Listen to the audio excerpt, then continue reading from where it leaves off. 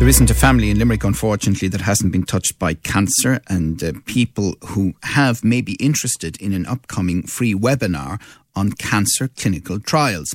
Cancer Trials Ireland are hosting it, and to chat to us more is Limerick-based consultant haematologist Professor Ruth Clifford. Good morning to you, Ruth. Good morning, Joe. Thank you very much for having me on this morning. So, how important are cancer trials? So I suppose of utmost importance because, as you have highlighted, there is not a family listening this morning that has not been touched by cancer. And even though we are improving our treatments all the time and that leads to patients' outcomes improving, at the end of the day, 1 in 4 people who get a diagnosis of cancer will die from their cancer. So we still have a lot more work to do. So to get better treatments, we need clinical trials, because that is where we ask the question, how can we improve on the standard of care? And here in Limerick, just to give an example, we have a number of clinical trials. We have 18 clinical trials open, but over the last 5 years, we have had over 40 clinical trials open where we ask that question, bringing in newer treatments and comparing them against the standard of care to try and improve patients' outcomes. Right. And what type of cancers do these trials focus on? Okay, so we have a broad number of cancers that we focus on, in particular here in Limerick, breast cancers, lung cancers, prostate cancer and blood cancers at the moment. But we are trying to, open out to all areas of cancer, working with our National Cancer Trials Ireland group. And it is this Cancer Trials Ireland group, our national networks of clinical trials, that is hosting the webinar on Friday. So for any patients that are interested, that they can engage in this. And I suppose that's the key, Joe. When we see patients in clinic and we are asking about enrolling on a clinical trial to see if there is a better treatment option for the patient, we would really like if patients and families are already aware of clinical trials. Right. And in terms of treatment for cancers, were they all the product of trials at one point? Exactly. So exactly, there is no drug treatment that is currently available that we would call the standard of care that has not gone through the clinical trial process. So at some point in time, patients were enrolled in a study, a phase 2 or phase 3 study, testing this against, say, the prior treatment to get these improved treatments. So that's the way we're moving all the time. We're chatting to Professor Ruth Clifford there. So you mentioned the phases. And what phase is generally looked at here? Here in Limerick and in Ireland, we generally have phase 2 and phase 3 studies. So the drugs have already been tested and are safe, and actually have often been studied in a later phase of the disease. And here in Limerick, we may be looking at bringing that drug earlier, maybe at diagnosis or at first relapse, or possibly in a phase 3 study, you combine that drug with maybe another drug. I can give you an example of that. In my area as a haematologist, I treat blood cancers, and we have a great study open. It's an international study, so our patients from the Midwest are involved in this international study, looking at 3 different combinations of treatment and comparing them against each other. And that's a phase 3 study where there will be over 1,000 patients enrolled in the study, looking at treatments that are already approved at later treatment lines, but looking at them earlier. So I suppose to give reassurance to patients and their families that it's not kind of the first in man or first in human. This is it's a later phase of study, phase 3 typically. Okay, we're chatting to Professor Ruth Clifford this morning, and that addresses one of the 5 clinical trial myths, yes. The guinea pig myth, doesn't it? That's exactly it. And I think when people hear the word trial, it causes some anxiety, and we want to kind of normalise clinical trials. Really what we are aiming for across our network nationally is that clinical trials are just part of the norm. So when we start speaking about treatments, when we have our patients in clinic, that patients expect to hear about clinical trials as opposed to it being a new thing. Because, the guinea pig myth that I will be the first patient this is tried on, is very frightening for patients. And we have to remember that a lot of the time when we're talking about clinical trials with patients, they have just been given a diagnosis of cancer. They may only have heard in the previous week or two about their new diagnosis, and then we are kind of asking them to consider a clinical trial and giving all of this new information.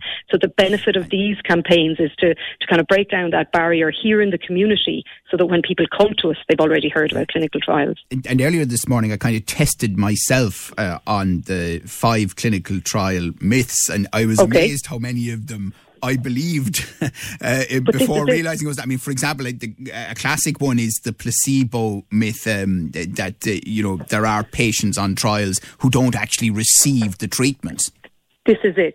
And so I suppose the placebo, what we would say is we would compare the new treatment against at least the standard of care. So, if we didn't have a clinical trial open in Limerick on this, say, lung cancer, this is the treatment we would be offering because it's the standard accepted best treatment at the moment. And then that is often, in inverted commas, the placebo we talk about when you, against which the newer treatment is compared.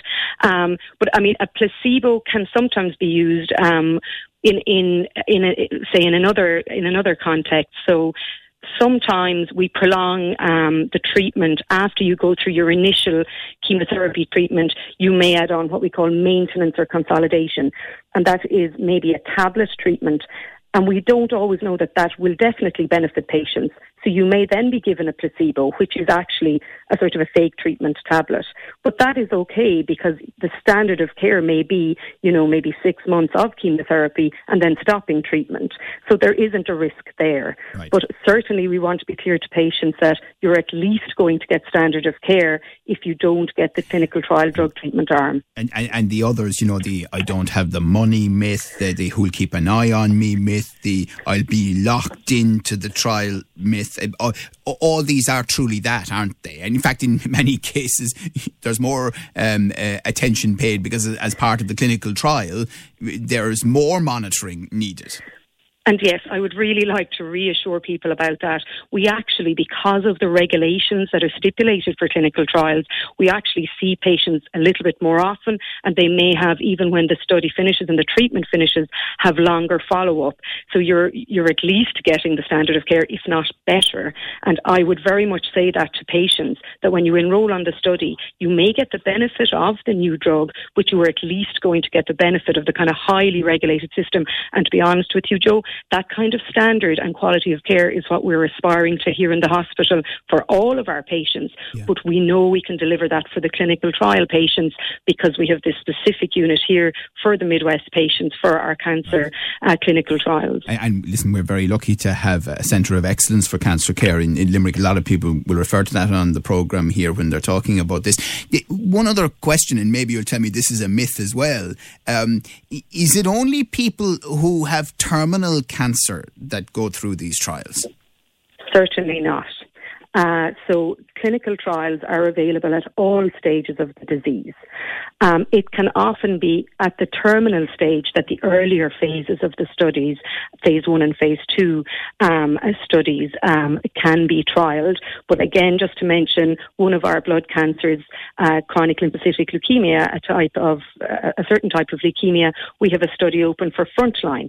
So when patients are first diagnosed and require treatment, they can enter into this study that has 3 sort of treatment options in it that are randomly chosen. So that's right at the start of their disease. So that is certainly a myth as well, Joe. And one other obvious question, is there any chance of a clinical trial doing harm to somebody? Yeah, so that's a very good question because I suppose we can't guarantee that for a particular patient that even the standard of care is going to be effective. Not everybody will respond to treatments. And when we use a clinical trial drug, a patient may not respond to that. But the phases of treatment, the phases of clinical trials that we are running here, typically in Ireland and certainly in Limerick, have shown that the drugs are safe and effective. But we do, there is a small chance that the standard of care may be more effective for a patient group than the clinical trial, and that's why we're running the test. That's why we're doing the trial. There are open questions there to be answered, and that is the reason for running it. But we do go through this with our patients. And one thing to say, Joe, I know we're short on time, but is that patients have the opportunity to ask any questions about this and have a number of visits with our clinical trials team to ask all of these questions. It's very much voluntary and up to the patient in a kind of a supported environment. Well, I think there'd be massive interest in this and on the webinar as well. And Cancer Trials Ireland organising its Just Ask free webinar on clinical trials to mark International Clinical Trials Day on Friday, the 20th of May, from 2 to 3 in the afternoon. So to access the webinar or download the Just Ask Cancer Clinical Trials booklet, visit cancertrials.ie/Just Ask. And Professor Ruth Clifford, consultant hematologist based here at UHL in Dooradoyle. Thank you very much for your time this morning. Your views, your news, your Limerick Today with Joe Nash on Live 95.